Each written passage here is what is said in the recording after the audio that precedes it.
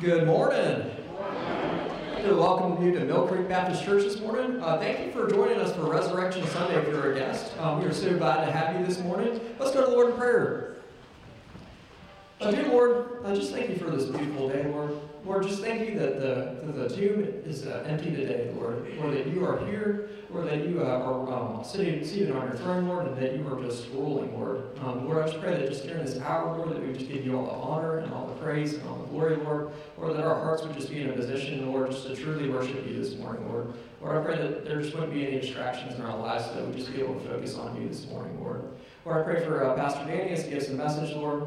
Lord, may your word speak to our hearts, Lord. May we continue to grow in our knowledge and our love for you, Lord. And Lord, I pray if there's anybody here today who just doesn't know you, Lord, that today would be the day of salvation, Lord. Lord, that they would know that salvation comes from you, Lord. Lord, thank you for all of these things, Lord. In Jesus' name, amen. Good morning, church. Good morning, online. He is risen. He is risen indeed. Would you please stand this morning as we sing, Christ the Lord is risen today.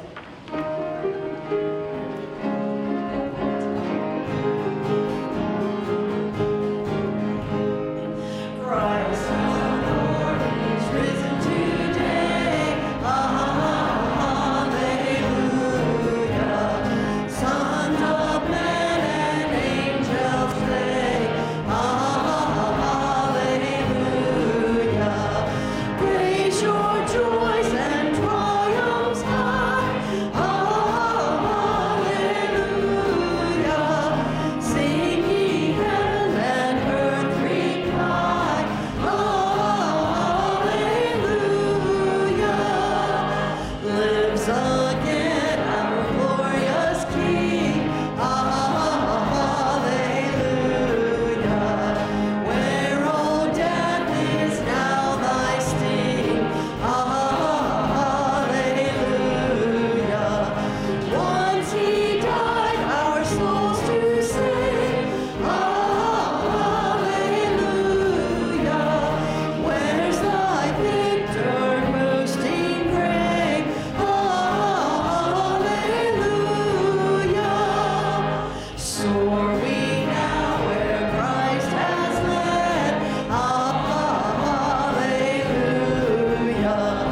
Following our exalted head. Hallelujah. They like him we rise. Hallelujah. Ours the cross, the grave, the sky. Hallelujah.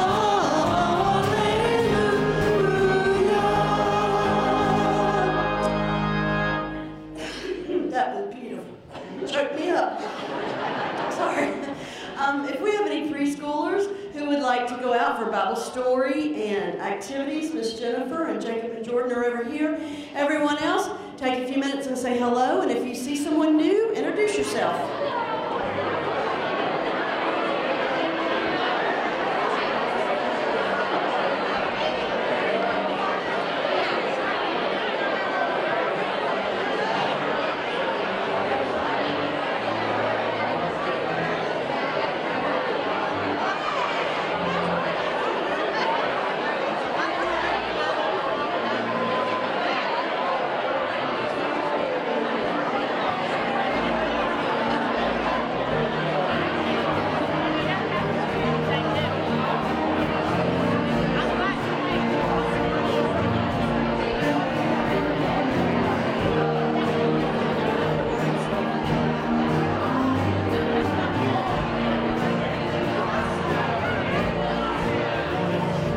We worship the God who was. We worship the God who is. We worship the God who evermore will be. He opened the prison doors. He parted the raging sea. My God, he holds the victory. There's joy in the house of the Lord. There's joy in the house of the Lord today. And we won't be quiet. We'll shout out our praise. There's joy in the house of the Lord. Our God is surely in this place. And he won't be quiet. We shout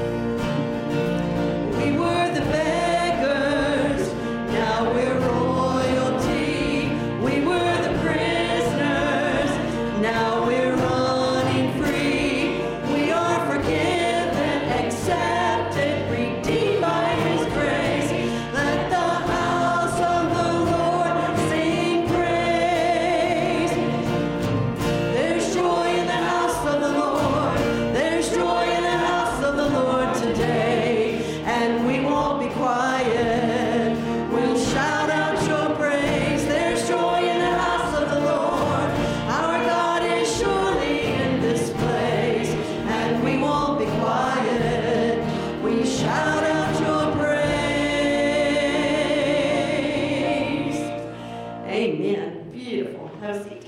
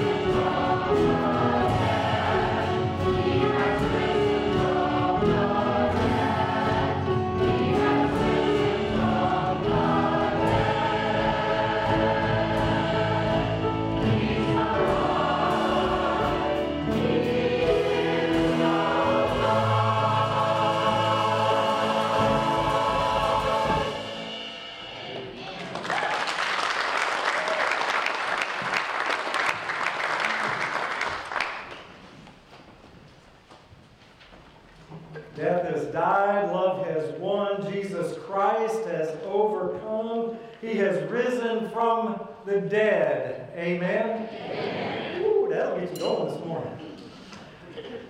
Welcome to those of you who are here. We're glad, we're excited. Those of you online, thank you for joining us at this time of worship here at Mill Creek. Cindy, I'm hoping that we have people in the next hour. We'll have the choir. We had 120 plus at our sunrise service. Hey, yeah, wow was right. And food left over. If you smell bacon, sorry you missed it. It was so good. We're going to enter into our time of prayer right now, and our pink prayer guides are available at the exits as you're leaving this morning. By the way, if you've got some space on your pew, if y'all wouldn't mind just snuggling up a little bit. We've got some folks still coming in. We'd love to have space for them to be seated. So thank you for doing that. Some that are on our prayer list and some as well that you may not be aware of. First of all, our person of prayer for this week is Ryan Markham. Ryan is one of our high school students. And so let me encourage you to be in prayer for him this week. Also, if you brought flowers for the flower cross, some people have been coming in this entrance and going, what do I do with these? The flowered cross is actually in the vestibule. It's a big cross. And so, if you brought flowers for that, I would encourage you just to, as you're leaving this morning, to put those, just stick them in there. You'll see what I'm talking about. If you want to take a picture in front of it, family photo op, we would welcome you to do that as well. Back to our prayer guide, Bob Watson, Dawn's husband. Bob is, what did you say, Dawn lost a sister recently in St. Louis, but has also been diagnosed with a couple of spots on his bladder. And so would ask you to be in prayer for Bob and for Dawn Watson. Also Dwight Fix. Dwight is recovering at home. Hey Dwight, I'm sure they're watching this morning. Continue to pray for Dwight with recovery from his back surgery. Barbara Campbell has some hip issues and would appreciate your prayers, as well as Louis Sifford has surgery coming up in just a couple of weeks from now. Janice Hayden, Philip's mom, had back surgery on Friday morning. Yeah, Friday. Yeah. That's right. Friday morning, and she's still in the hospital. Continue to pray for Mrs. Hayden and that family. Also, want to continue to lift up Curtis Akers' family with the passing of his grandmother last week. And I'm sure that many of you have prayer and praise on your hearts and minds as well. So as I lead us in prayer, let me just invite you to either affirm what I'm praying or allow the Spirit to lead you to pray in whatever way the Spirit leads you this morning. Let's go to the Father. God, on this beautiful Lord's Day, Father, on this day where we gather together to celebrate our risen Savior, oh, love has won, and Christ has overcome. Father, we are so grateful for that because of the hope that we have, not just for eternity, but the hope that we have for today. Lord, thank you. Father, as we come before your presence this morning, we lift up these who we've mentioned. We thank you for Ryan, and Father, pray that you would bless him this week in his studies and with the various things he has going on in his life. And Lord, that you would help him to be a light that shines for you. Father, for Bob Watson, and Lord, not just with the loss recently of a sister, but also these spots that they found. Father, we pray that you would surround he and Dawn and allow them to experience your presence in a special way right now as they begin this journey. For Louis, Lord, for others who have upcoming procedures, Lord, we pray that you would help keep them healthy so that these procedures can take place. But Father, also that they would have them and that these procedures would give them better days ahead. For Mrs. Hayden, thank you for the surgery they did, Lord, that she is not experiencing the back pain that she was. Be with her as she's there at the hospital, continuing to recover and heal. For the Akers family, for others, Lord, who have lost loved ones recently, we know that today reminds us of the hope that we have for eternity. And so, Father, comfort them with your Spirit. for us, Lord, as we continue to worship, as we look into your word, Father. Speak to our hearts.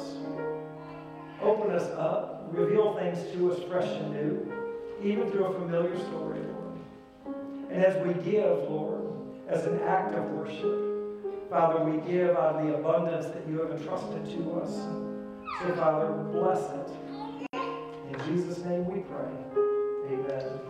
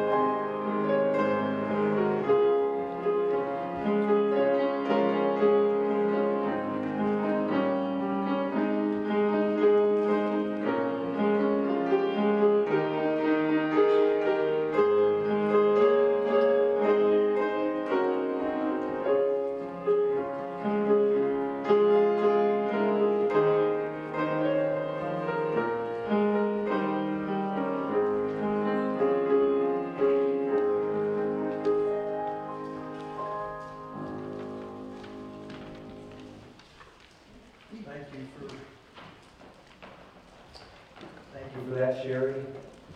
I heard the choir humming along. You wanted to sing, didn't you? I did too. Well, take your Bibles this morning and open them up to Ephesians chapter 3. We're going to be looking at a few passages here, a prayer that Paul lifts up for the body that I think can speak volumes to us today. As I was recently reading through some of my quiet time, I came to this passage of Scripture, and I had some notes written in my Bible from, I don't know, 20 years ago.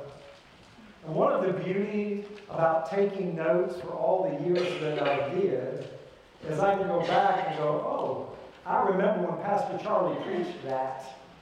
I remember when Dr. Moore preached that. And this is one of those that when I saw it, I went, I remember when Dr. Moore preached that. And so it just inspired me, and I told Cindy about, I don't know, what, a month and a half, 2 months ago, I said, here's what I'm going to preach on Easter Sunday. And then I forgot. And then I remembered. I want you to think for a second this morning, have you ever considered how you measure love? I mean, think about that for just a moment. Whether we are giving love or receiving love, we tend to measure it in some form or fashion. A child wants to express love for their parent, so they pick a bouquet of dandelions just for you. Or they draw a picture of them with you doing something special that brings them happiness, or they simply crawl up in your lap, snuggle up against your chin, and say, I love you. That same child receives love from their parent through the gift of a smile, a gentle touch, some caring or encouraging words, or through simple acts of kindness at the grocery store line. That child knows they are loved. As that same child grows, the way they receive and express love changes. Whether it's the love they receive and express from their parents or the love that they are extending to a special someone of the opposite sex. It's as we grow that I think we begin to add value to, that we begin to measure love in some way because we begin to understand the cost that is associated with giving as well as with receiving love from someone else. There's a significant cost difference between the teen who runs to Walmart and buys their special someone a little stuffed bear for Valentine's, and the cost associated with the teen who goes to the florist and buys a bouquet of roses and then takes that special someone out for a nice dinner, and I'm not talking about fancy like Applebee's on the boat. A nice dinner. We can tell the difference in the cost. If you have children, chances are you have either heard about or you own the book Love You Forever. Some of them just went, by Robert Munch. In it, a young woman holds her newborn son with hopes and dreams and nothing but love in her heart and in her eyes. And she softly sings to him, I'll love you forever. I'll like you for always. As long as I'm living, my baby you'll be. The book expresses the unconditional love that parents have for their children despite the behavior of those children. And as her son grows in the book and gets into some things that he shouldn't, she holds him in her lap and sings softly to him, I love you forever, I like you for always. As long as I'm living, my baby you'll be. Even sneaking into his dorm room and his house once he's married. That's what moms do. This morning is Easter, the day in which Christians gather together to celebrate the unconditional love of God, our Heavenly Father. A lot of people, well, I would say probably most people, it doesn't matter if they see themselves as a nun, they're no religion at all. It doesn't matter whether they see themselves as a skeptic, or even if they see themselves as an atheist. I think most people could tell you what today is about. I think if you went up to an atheist or a nun or a skeptic and said, hey, tell me what Easter is, they would probably say something like, it's a holiday where Christians get together to celebrate their Christ in an empty tomb. I think most people understand what Easter is, and that's fine. A lot of people understand the what, but they haven't taken the time to discover the why. Why Easter is what it is. Why Easter is so important. And why Easter makes the what of Easter. Simply put, the why of Easter is that we have a heavenly Father, a God who is crazy, madly, deeply in love with you and with me and with every person that he's ever created. That's the why in a nutshell. But let's see what Paul has to say in Ephesians chapter 3, beginning in verse 14. This, again, is a prayer that Paul begins actually back up talking about at the beginning of chapter 3, and then he begins to pray here in verse 14. He says, for this reason I kneel before the Father, from whom every family in heaven and on earth derives its name. I pray that out of his glorious riches he may strengthen you with power through his Spirit in your inner being, so that Christ may dwell in your hearts through faith. And I pray that you, being rooted and established in love, may have power together with all the Lord's holy people to grasp how wide and long and high and deep is the love of Christ, and to know this love that surpasses knowledge, that you may be filled to the measure of all the fullness of God.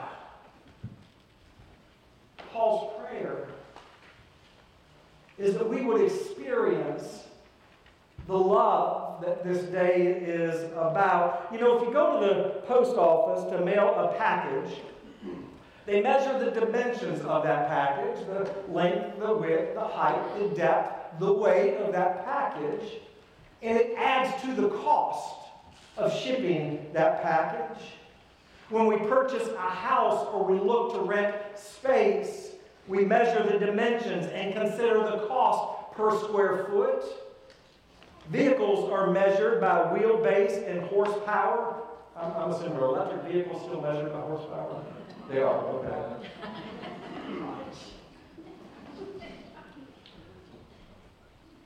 We measure furniture to see if it will fit into space. And let's not even talk about how we measure our physical measurements.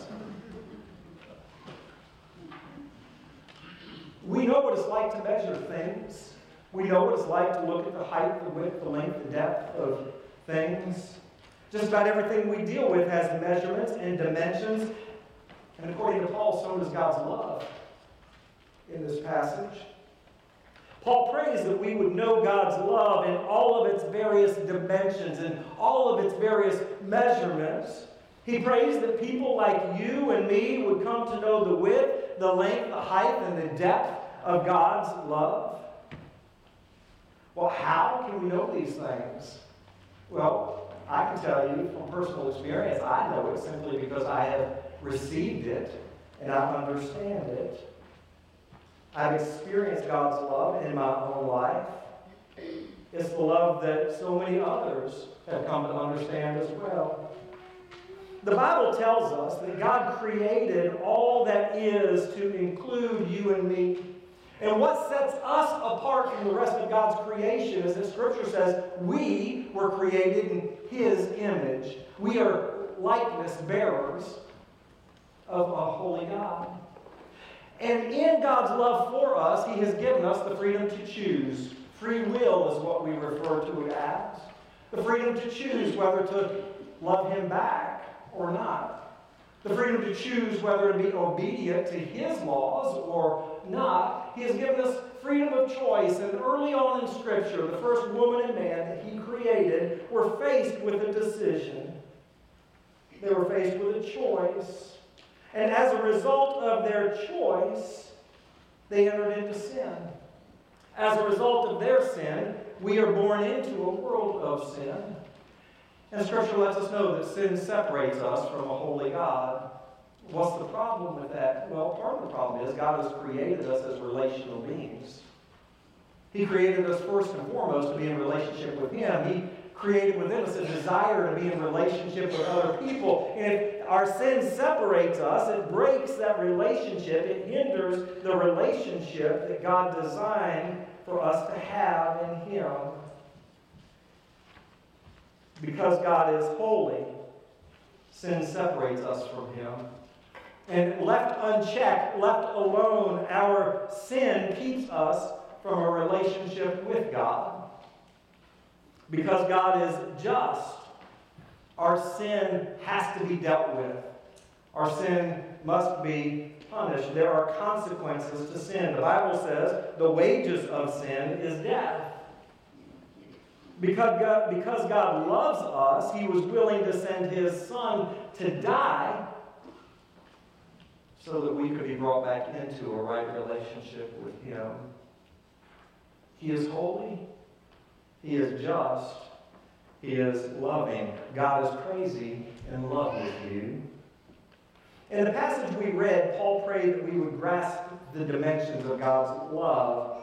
But Paul admits in verse 19 that the love of Christ it's too great for us to even fully comprehend or understand.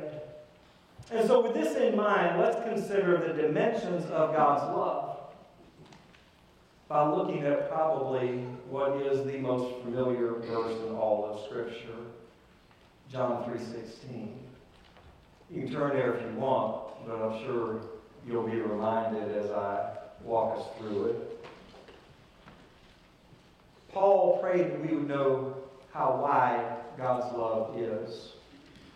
We tend to love only certain people under certain conditions, because typically our love for one another is more of a feelings-based kind of love. If somebody makes us feel good, we respond to that. If someone shows love to us, it's easier to return that love because we've already received it. Put another way, we tend to measure how we love others by how they love us.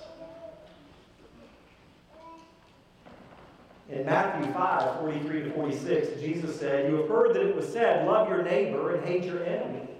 But I tell you, love your enemies and pray for those who persecute you, that you may be children of your Father in heaven.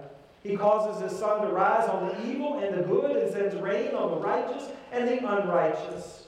If you love those who love you, what reward will you get? Are not even tax collectors?" That's not a good thing. "Are not even tax collectors doing that?" Jesus said. Scripture tells us that before we come into a relationship with God, we are enemies of His. Because we have chosen sin, we've chosen disobedience, we've chosen to stay apart from Him. But even though we're enemies of His, it doesn't keep God from loving us. Our love tends to only reach out to those we consider to be worthy of our love. But God's love is completely different than that. John 3:16 tells us how wide God's love is. It says, "For God so loved the world." In other words, God's love is wide enough to reach around and grasp the entire world. God loves everybody all the time, no matter what. John 3:16 tells us, "For God so loved the world." There is nothing you can do,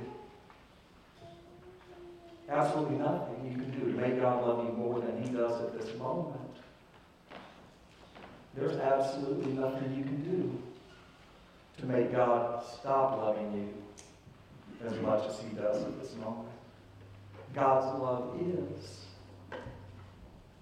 It's constant. It's consistent. It doesn't matter if you love Him back. It doesn't matter if you do everything right. It doesn't matter if you make mistakes. He loves everybody He created. That's how wide God's love is.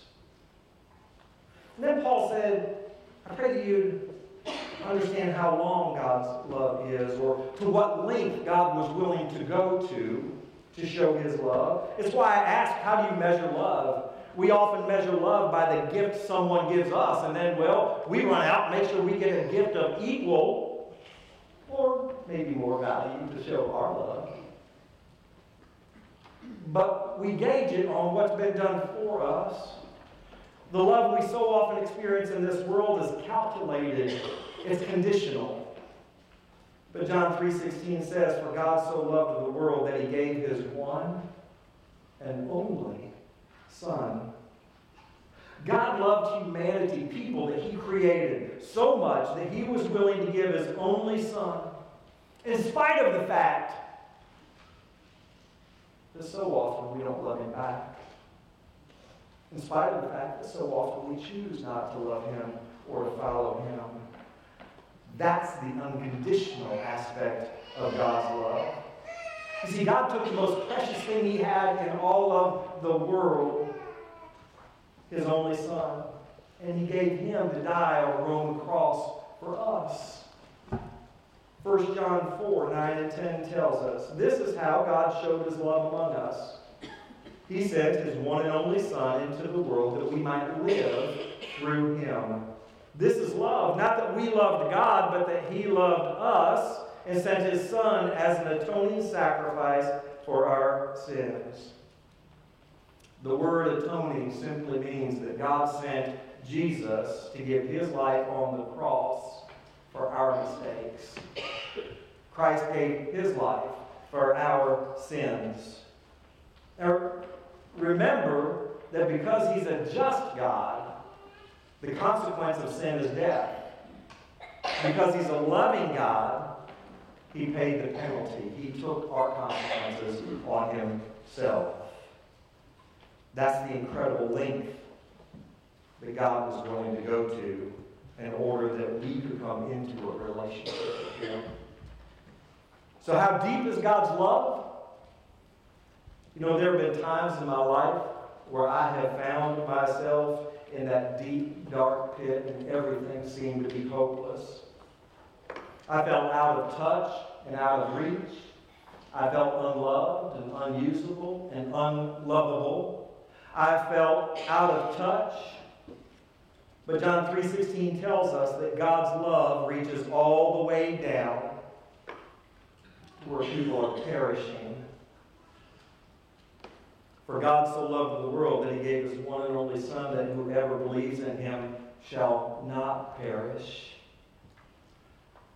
You may be thinking, as I have at times in my life, there's just no way. After all the things that I've done, after all the places that I've been, there's just no way that God could love me. But when God sent Jesus into this world, He was special, delivering the best that He had all the way down into the pits of our pain, our misery, our sorrow, and yes, even our sin. All the way down to where people are dying, where they're perishing, where life is unraveling all around. I love how someone once put it, and if you take every tear you ever cried and every hurt that ever broke your heart, and you tied them together, then you take all your disappointments and you lengthen that line. You tie on to that all your sins, all your failures, and everything for which you are ashamed, all the things you need to be forgiven for. And when you've tied them all together in the line as long as it can be, then add to that the hurts and the tears and the sins and the disappointments and the pains of everybody else in this room. Tie those on to that line, and then add to that the same thing for everybody in the entire world that is living or has ever lived. And you let that string down as far as it can possibly go. And even when it gets down as far as it can, you still will not have reached the bottom of God's love. That's how deep His love is for you. You can never wander so far. You can never sink so low or fail so greatly that God's love cannot reach you, cannot touch you, cannot pull you out of that pit that you find yourself in, because that's the depth of God's love. John 3:17 tells us God did not send His Son into the world to condemn the world, but to save the world through Him. How high is God's love? Or to what heights can God's love take us? When His love gets inside of us, what can it do for each one of us? Well, John 3:16 says that He gave His Son so we might have everlasting life. That's the height of God's love. But eternity is not just simply some endless number of days somewhere in our future. The Bible does say that one day time will be no more. And what that means is that when God's love gets inside of you, right then, right there, you will discover everything that your heart has ever longed for. You'll discover a life of joy and completeness in Him. A life that is full, and although it will end one day on this earth, when it does, you are guaranteed the hope of eternity with Him in heaven. That's how high God's love is. When your life on earth is over, God's love will call you to your eternal home. And whatever else heaven is, I can guarantee it's going to be a place where love never ends. I think my prayer for you this morning is the same as that of Paul's. I pray that you would know, not just hear, but that you would know intimately God's love in all of its dimensions. If you come to know God's love, I can guarantee it will change your life as it has mine. and it has so many others over time. God's love will give your life here on this earth meaning. It will give your life direction. It will give your life purpose. No matter what stage in life you find yourself right now. Because God's unconditional love is the why behind Easter. It's a love that Paul says surpasses knowledge. And it does. I still don't get it.